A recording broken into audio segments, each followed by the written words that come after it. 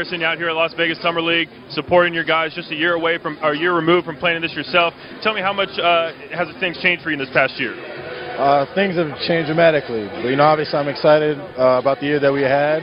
Opportunity to come out here and, see teammates and look at the game from just a coaching perspective. What are your thoughts on some of the new young additions to the team? I think we made some great adjustments. I think you definitely have to credit, Bob Myers and our ownership group for the piece that they added, and just trying to make sure that everyone blends together.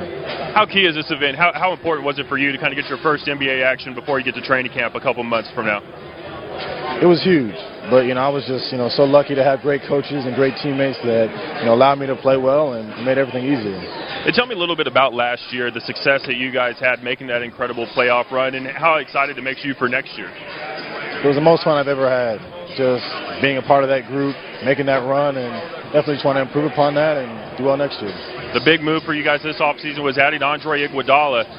How do you feel like you're going to fit in? How does your role change now with Andre coming in, presumably to be maybe the starting small forward? That's all out of my control. And I just try to go in there and play the best basketball I can. How do you feel? Are you open to the role of being a sixth man? I wouldn't mind. How good could that make you guys, having you come off the bench, being an added weapon? Once you guys like Andre or even Clay need a best, do you think that could maybe be the best move for you guys? It's all about winning and losing. We're trying to win games, regardless of who starts, who comes off the bench, how many minutes are played. Dividing 35 minutes for three players isn't really that hard. Right. And what kind of potential do you feel like you guys have, given the addition of Iguodala and the experience that you guys had last year? You think you have a chance to be the best in the West?